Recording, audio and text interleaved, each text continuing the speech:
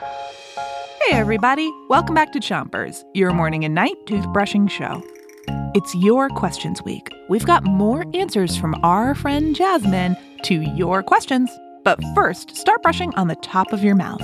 Pick a side and brush in little circles around each tooth. 3, 2, 1, brush. Jasmine, take it away. Thanks. Today, our question is from Martin. Oh, there's my friend Eric. I bet he can help me answer this question. Hi, Eric. I actually have a question for you. Hey, how's it going? I want to help, but can you back up just a little bit? Oh, yeah, sorry. Great, thank you. It's okay. I need a little bit more personal space. Oh, well, that's actually what I want to talk to you about. We have a question from Martin, and it is... Could you help me understand my personal space? Well, I definitely can. Switch to the other side of the top of your mouth, and don't brush too hard.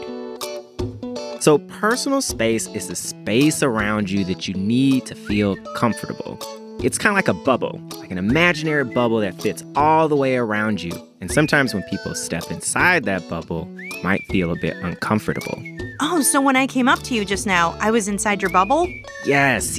So the first thing you should know is that we have different bubbles. And these bubbles are messages that your brain sends to you.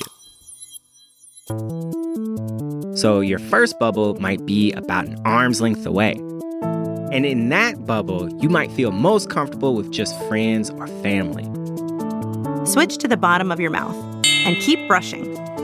Your second bubble is a little bit bigger. It goes from about 1 grown-up arm to about 2 grown-up arms away from you.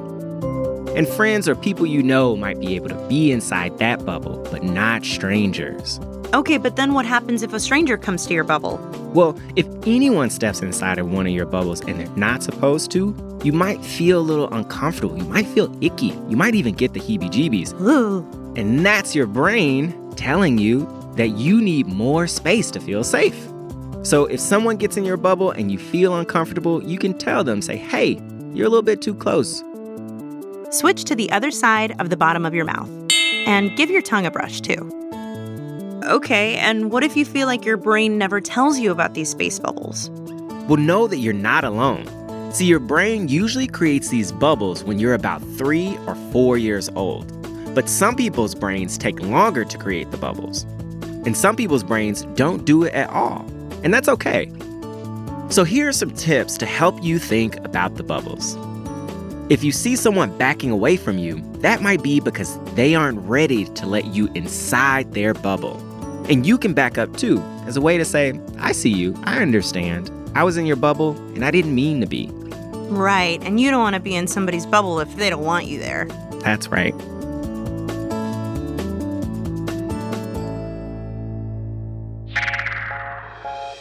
All right, Chompions, you did a great job brushing.